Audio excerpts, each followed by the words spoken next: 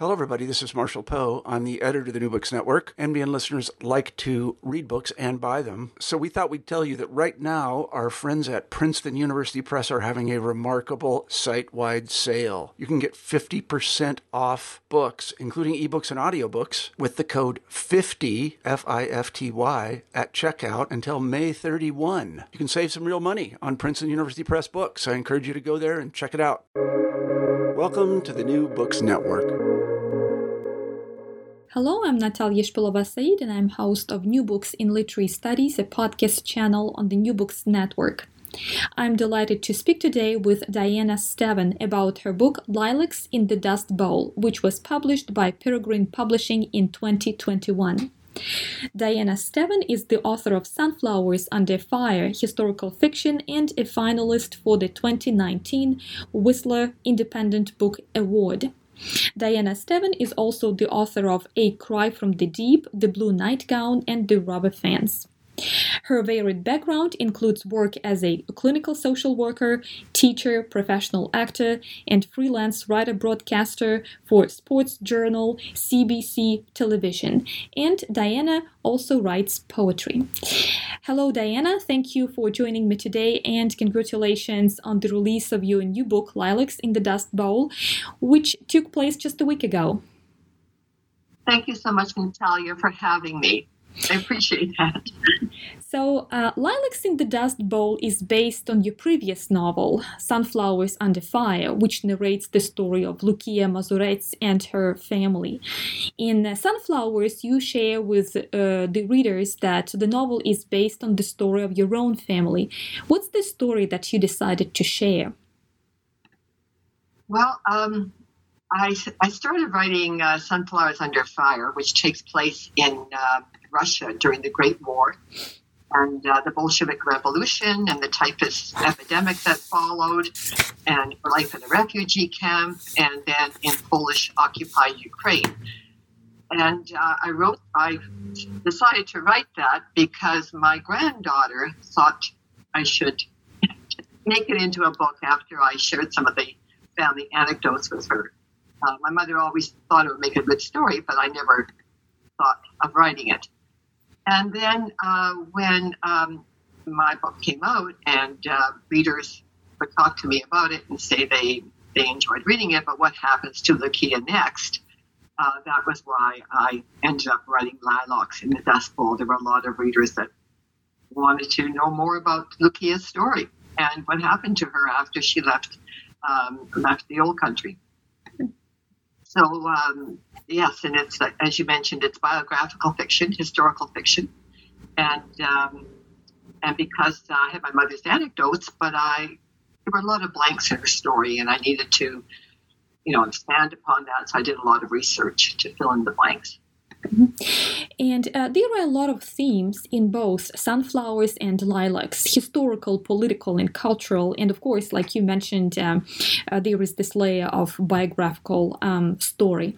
For this reason, the novel reminds of family sagas that cover an extensive period of time and at the same time present the changes and challenges through which the characters have to go through. But when we think about Lucia, what was that starting point that you would like to depart from, let's say? Was it historical? Was it political? Was it cultural? So what's the emphasis that you would like to put in this story? I think basically all of it, and showing a woman who was not educated, hardworking, smart, very resourceful, on her own. I think she showed the independent spirit and the strength and the love of family that so many people, like in Ukraine, have, and in other places too, in other countries. That these are women who have not been heralded because they're not famous. They haven't, made their mark in the news in that way, but they have, and I want to show all of that, and also those cultural influences, how the songs and the I guess the history informed them that they had to keep going, and also their faith. My Baba, Lucia Mazurets, was a very religious woman. And I think if she didn't have her faith, she would not have survived that time. Mm-hmm. She lost children, loses her husband, gets typhus herself. To me, it was extraordinary. And what surprised me mostly is that I had shared a bedroom with Baba for the first 15 years of my life. And she never talked about what happened in the old country and what happened when she came to Canada. But, she arrived, Alex in the Dust Bowl, she arrives just before the stock market crashes and the Great Depression begins. So my first book, Sunflowers Under Fire, could have been called the Oi, Oi, Oi book. And this one was like the frying pan into the fire, the next book, because she had hoped to escape, all that turmoil. And here she comes to Canada with the promise of better land, lots of land for her growing family. And what she discovers is not what she thought it would be. And here she is, away from everything she knows, doesn't know the language, had to leave her mother behind, her brothers behind. Unlike today, we're in this pandemic and we have the internet. Like I'm talking to you now, it's beautiful. I can see you, Natalia, but she never saw her mother again. She never heard her voice again. And so that sacrifice, that bravery, I wanted to portray all of that. I wanted to, and what has made me feel so good is just not people of our background, that are enjoying the story. Others are saying, from other ethnic backgrounds, are saying, oh, my grandmother was a woman like that. And so speaking to, I think, to that group of women, basically, who sacrificed so much for their families, for the love of their families. And even though, there was all this political mayhem going on, like in, changing governments, civil wars in the old country, and then coming here even, the politicians didn't know how to handle, the growing unemployment, et cetera, the ravaged farms.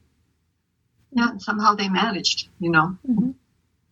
Yeah, there is a lot of historical background in your in the first chapter or in the first book and in the second book, and you mentioned that time period when the Ukrainian part was under the influence of the Poles and of the Russians. You mentioned the advancement of the Bolsheviks, and there is this Lucia and there is her family in the midst of everything, and somehow all that political and historical turmoil somehow shapes their lives as well. So I'm thinking about this position of the individual in the midst of some historical change. So what was the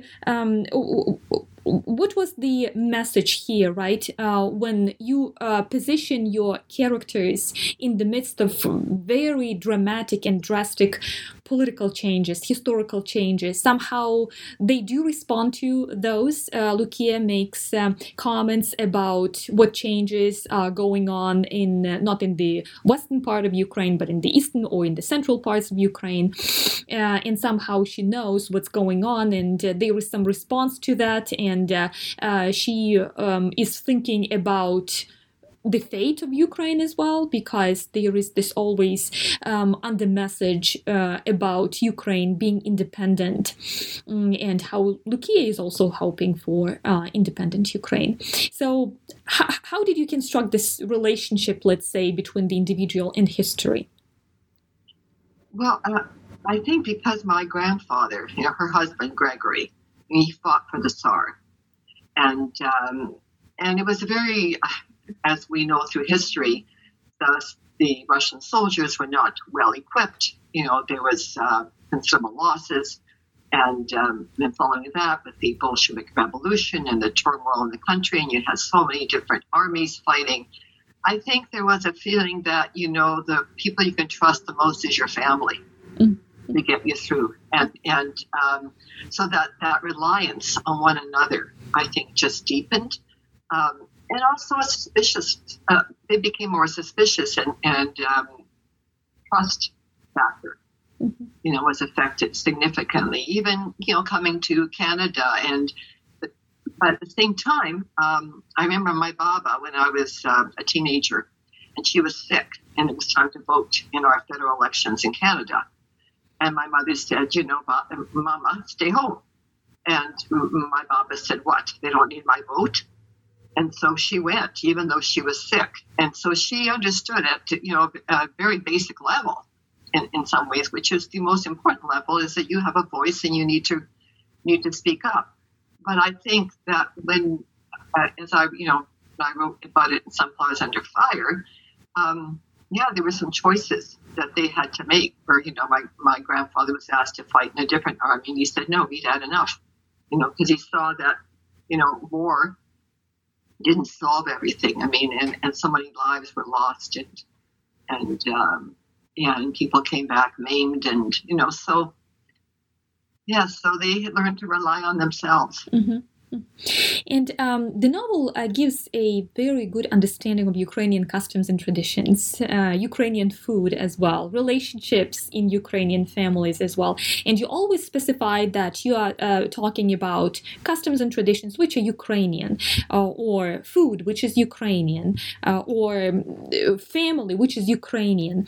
There are references to Russians, there are references to other ethnicities, but Ukrainians in this novel are portrayed as distinct. They have their own history, they have their own story to tell, they have their own customs and traditions and food.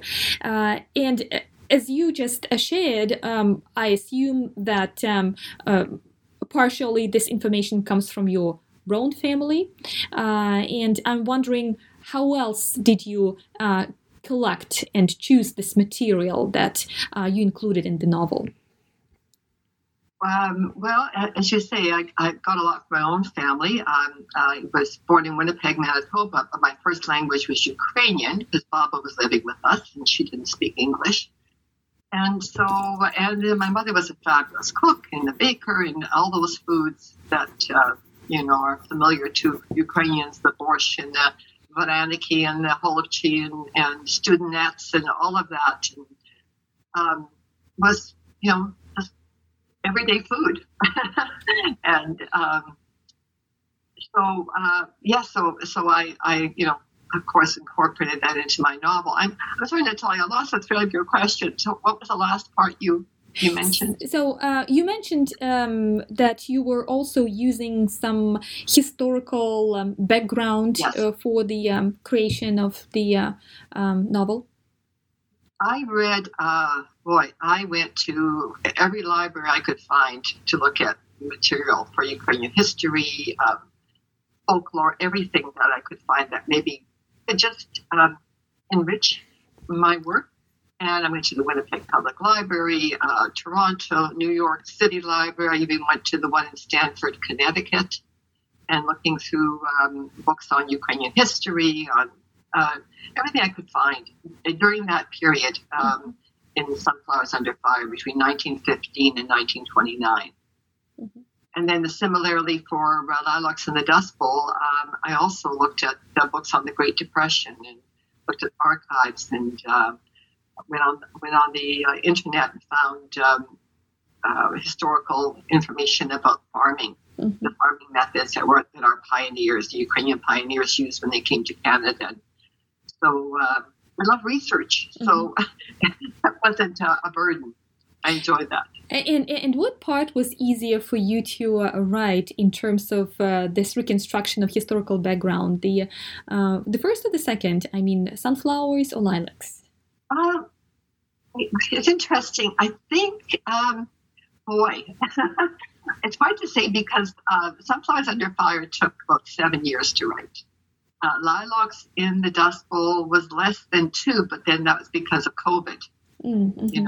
I wasn't traveling the way I tend to travel, to see family, and my husband and I like to go to different places, so it's hard to say. They both required a lot of research. I had timeline, sheet for every year and what political events were happening and everything I was mapping out. And as I said, I read a lot of books, nonfiction and fiction, for Lilacs in the Dust Bowl. Mm-hmm. But it's I don't know which one. I don't know. And the titles are just wonderful. Sunflowers Under Fire and Lilacs in the Dust Bowl. Where do these come from? Well, Sunflowers Under Fire, I guess because sunflowers is the national flower of Ukraine. And I found this on a young Ukrainian girl's website.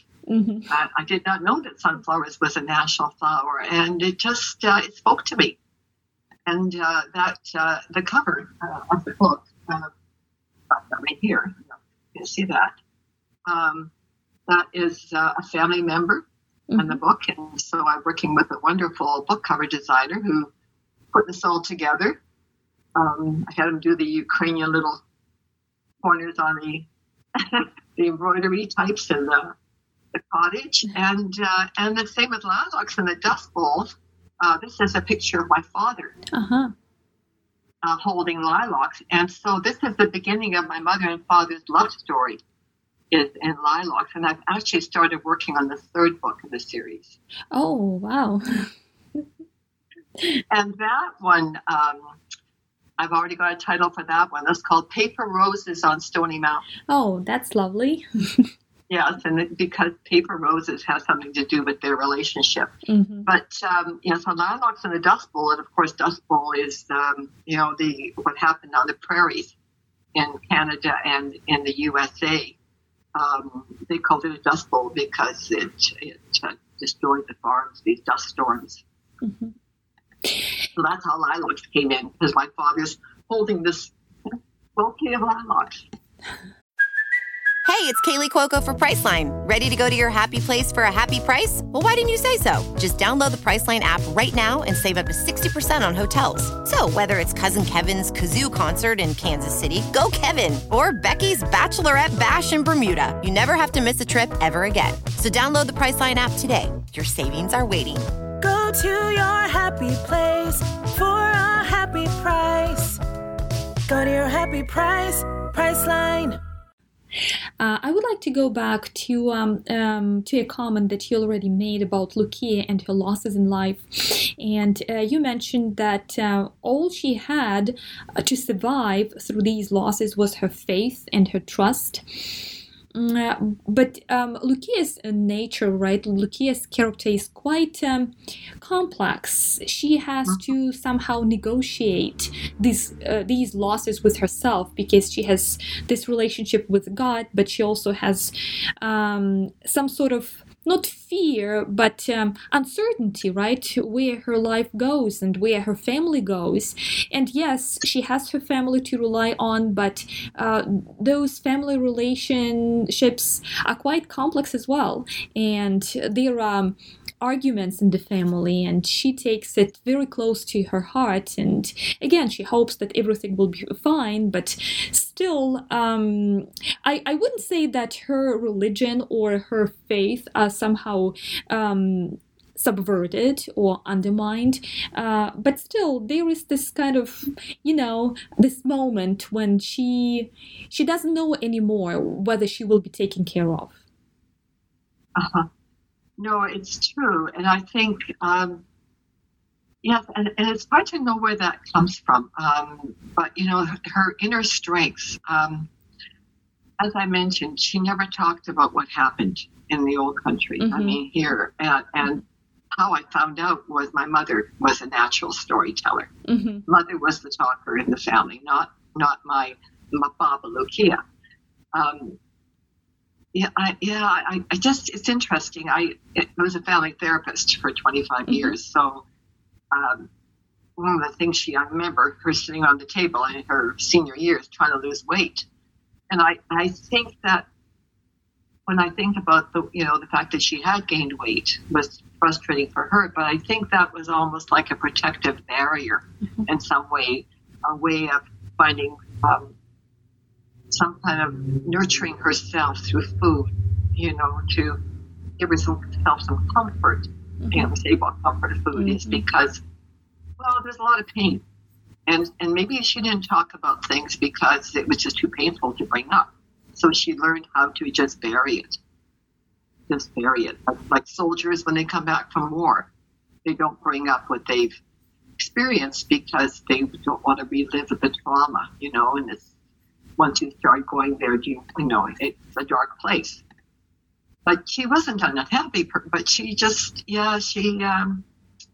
resilience, like you say, it wasn't all faith. It was probably her personality, her inner strength, and her wisdom. Mm-hmm. She was, even though, as I say, she was uneducated, she was a very smart woman. Mm-hmm. Yeah, you mentioned that she was uneducated and she didn't know English, but she knew many other languages, and it's not only one or two. Yes, she did. Yes, she absolutely did. And I think, she probably could have, even in her, not long before she died, she was still trying to learn some English and asking me to teach her some, but she never had to speak it anywhere because she wasn't in her final years. She wasn't going anywhere. And when they immigrated to Canada, like many immigrant families, they stick with their own. So they speak their own language and not having to go and work in the public. As much, then they, don't require it. It wasn't a need. If there had been a need, I'm sure she would have learned it. Mm-hmm. She spoke Yiddish and Polish, and she knew some Czech and some Russian, mm-hmm. a little bit of German. Yes, so we started talking about Canada. Sunflowers Under Fire narrates the story about Lukia when she and her family still live in Ukraine. But then Lilacs in the Dust Bowl, it's her story when they decide to immigrate to Canada. And of course, they find themselves in a very alien, foreign environment, and they somehow have to find their way there, and they do to some extent. However, they also have to go through some hardships and just through this sense of not knowing. However, they somehow persevered. So what's the main line here when she goes to Canada? What would you like to emphasize in this part of the story? A lot of hope for a better life. Her family was expanding. Her eldest son already had a child. And she saw that writing was on the wall. The other three children would probably find, mates. And at that time in Polish-occupied Ukraine, they weren't allowed to expand their land. They were limited. And so when she heard on the streets of Lutsk that there was this wonderful offer in Canada of land, well, first of all, she thought of going to America. But America's borders were closed at that time. Mm-hmm. They weren't allowing any new immigrants. So, they chose Canada. And, so a lot of hope. Mm-hmm. But, when you think about it, she was in her early 50s. Right. Mm-hmm. And she came, and a widow on her own with, a family, and incredible courage. And, to go when you don't know where you're going. So a lot of hope. And a belief, I guess, in this promise. Of land. I mean, at that time, people were also going to Argentina. That was also another from Polish-occupied Ukraine. A lot of hope. Mm-hmm. Just, I think that, and a dream of a better life, right? Yeah, yes, it is mentioned in the book that there is this one fragment where it is mentioned that she somehow was comparing Canada and America. Yeah, we're not in America because in America they have much more money than they do here in Canada. So I was wondering where that kind of comment comes from, and right now you just explained that your Baba, right? They wanted to go to the States first, not to Canada. Yes. Mm-hmm. So, but then it just happened that they immigrated to Canada. But still, when they immigrate to Canada, they are trying to find some Ukrainian communities. Is that something that your Baba was doing as well? Absolutely. And when they arrived, I mean, there were lots of, it was a second wave. It was a second wave of Ukrainians coming to Canada. First wave was around the turn of the century, and they were in the second wave, which was a problem because then all the good land had been already taken up. So when they arrived, it was it wasn't quite what they thought it would be like. I mean, the pickings weren't there anymore. So that was a hardship. That right from the start. And that's interesting how Lucia is drawn to this idea of her own land. That's what they had in Ukraine, and it was very important for her to have that piece of her own land in Canada as well. I think that's, that thing is very common. There's a wonderful film called Zemlya, right? A Ukrainian film called Zemlya, land. So land is, yes, because then you're your own master. There's a history, right, of serfdom in Ukraine. I mean, Taras Shevchenko's poetry speaks to all of that. So, very much so. That you're your own boss in a way. Everything depends on you, and you depend on it. And I'm so happy today that we are gaining new respect for farmers. I think that they are an overlooked occupation many times because they have, it's our food, right? It's our food. Without food, where would we all be? And they had that knowledge, that understanding of, crop rotation and all that. I mean, there's a science to it and an art to it, which, they just knew their plants and what to do. And they, yeah. Yeah, I would like you to talk a little bit more about how Lucia finds her way in this new country. She leaves her country, she leaves her home, and she abandons something, right? And she loses something, but then she comes to Canada and she gains something as well. And there are episodes where Lucia thinks about the country that she left, and then she had some doubts if she made the right choice. As we said during these episodes of uncertainty, she thinks about her family with hopes that eventually, after all these hardships will be over. What is it that she gains when she comes to Canada? Well, she gains living in a country that isn't threatened by war constantly. And she gains by having her children at home, because when she left Polish-occupied Ukraine, there was a threat that her son, Mikhailo, like Mikhailo, would be drafted into the Polish army. And she had already lost some children. She didn't want to lose another, with war, and the Bolsheviks were threatening. So she gains a peace of mind that way. And when she arrives in Winnipeg, Manitoba, there is a large Ukrainian community already established from before. Manitoba, Saskatchewan, Alberta, those three provinces had a lot of Ukrainian immigrants. So, and there were Ukrainian agents that helped with finding farms. So there were people who spoke her language, and she was able to find, there were churches already. There was Ukrainian Catholic and Ukrainian Orthodox churches already built. There were people that she could draw on, and again, a priest that she could draw on for, and familiar.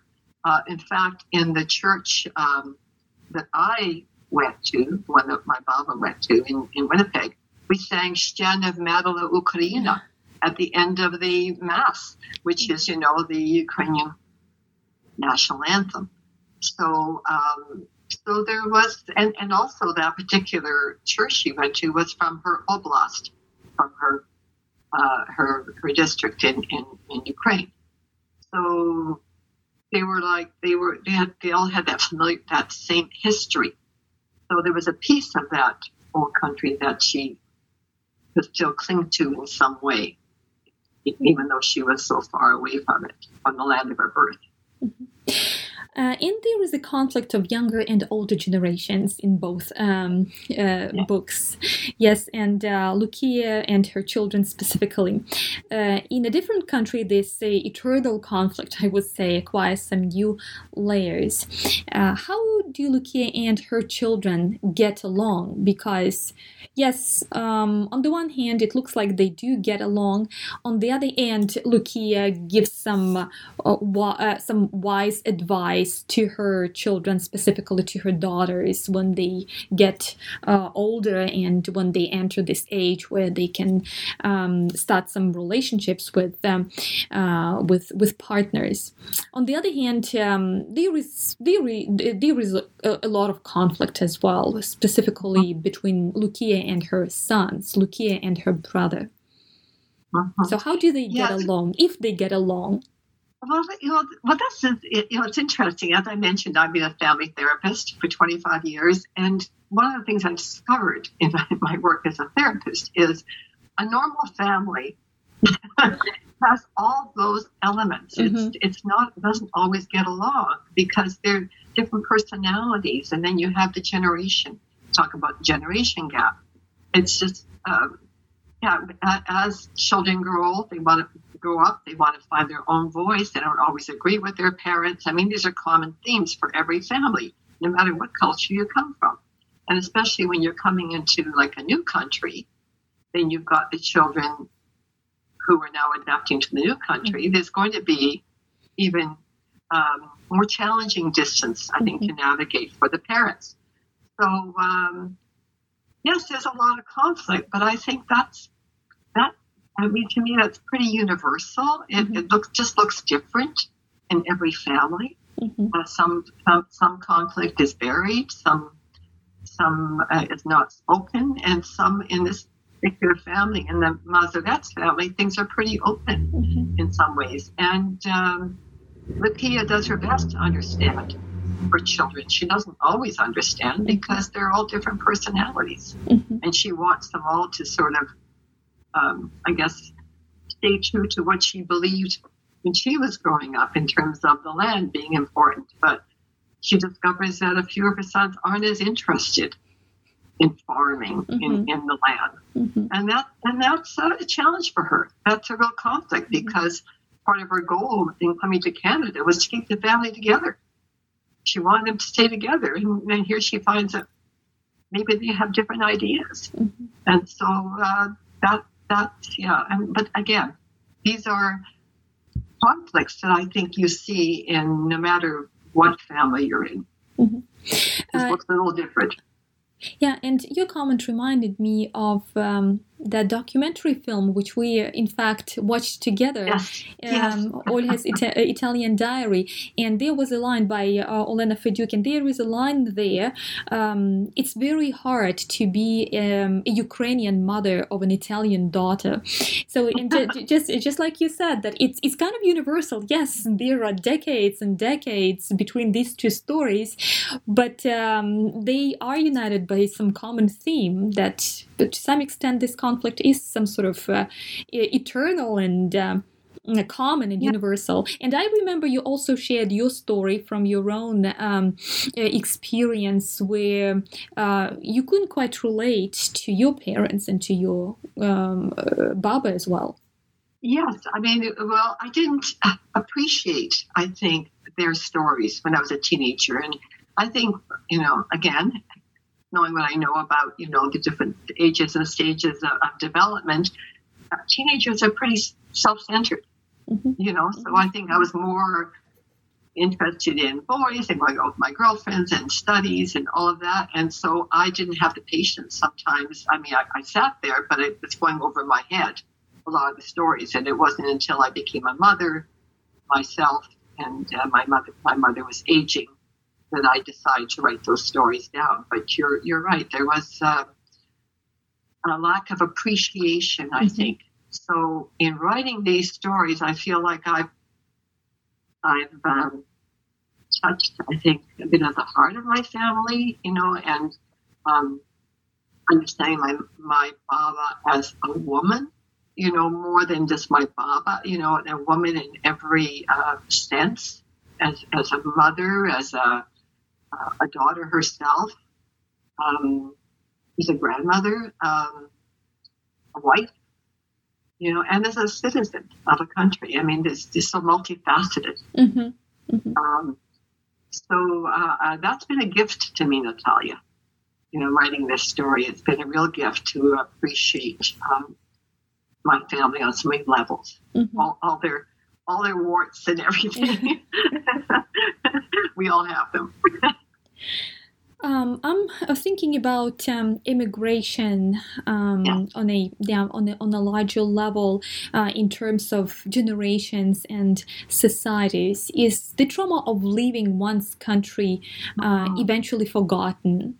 Can it be forgotten, or does it take some other societal and generational manifestations?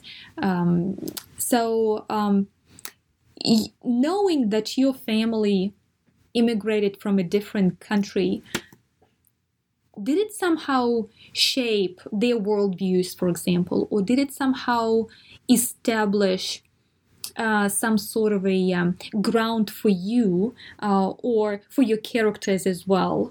Those who already live in a different country, but they carry this, I don't want to say burden of leaving another country and somehow transplanting oneself from one environment to another environment. So I'm thinking about these maybe not just cultural repercussions, but psychological repercussions, emotional repercussions for the individual. Absolutely. Yes, I think burden, I don't know, it's like there's a thread that connects you. Like, even though I was not born in Ukraine at all, but I feel a very strong connection. I used to tear up when they sang the national anthem. I get shivers at my back. Even now, I'm concerned about what's happening over there. Mm-hmm. It wasn't the country I came from. So I think, and this also made me very sympathetic to the plight of any immigrant, no matter where they come from.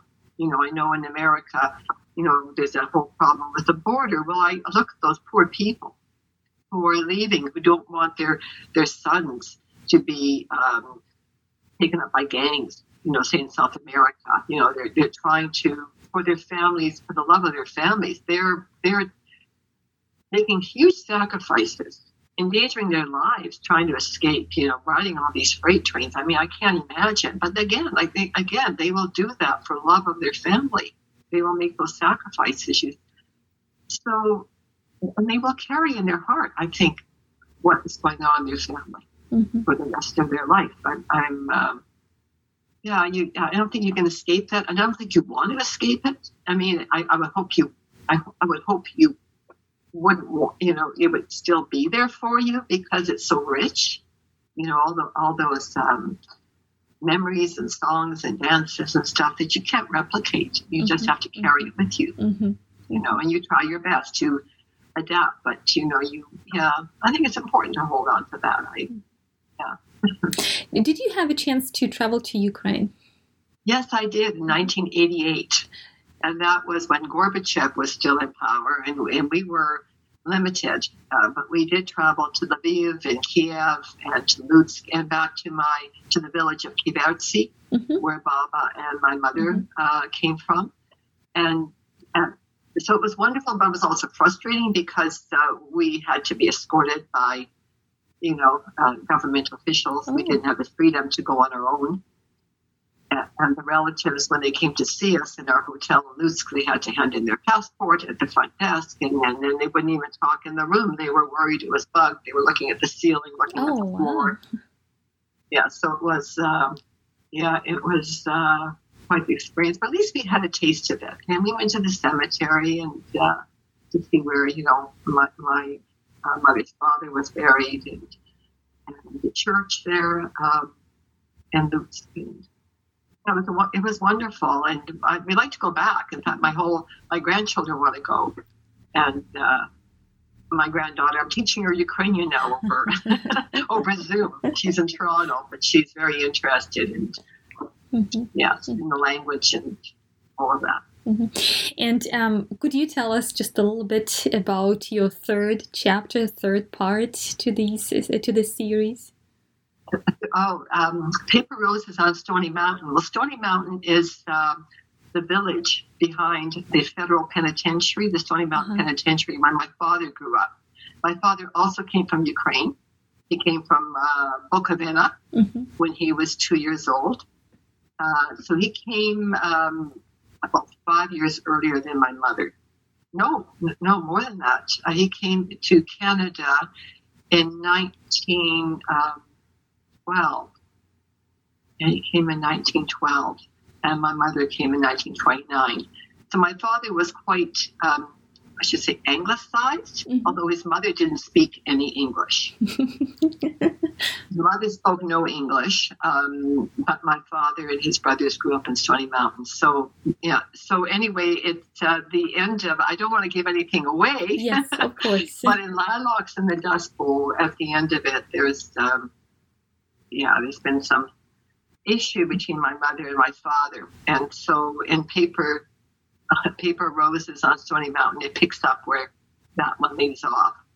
So it's more about, I think, their struggles and some more about Lucia. And sort of, yes. Well, thank you so much. Thank you so much for giving us just a little bit of information what your upcoming novel will be about. And again, congratulations on the release of Lilacs in the Dust Bowl.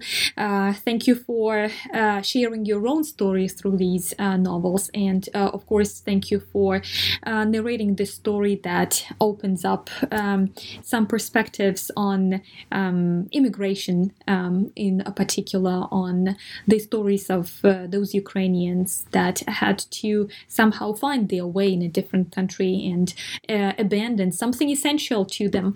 I do believe that land is something essential to a lot of Ukrainians, and to give up that kind of connection, to give up that kind of a sense of belonging to some extent, is some sort of trauma. Thank you so much, Diana. Thank you so much for having me, Natalia. I look forward to connecting with you in the future. I'm looking forward to reading your third part of this series. Today I spoke with Diana Steven about her book Lilacs in the Dust Bowl, which was published by Peregrine Publishing in 2021. Thank you for listening to New Books in Literary Studies, a podcast channel on the New Books Network.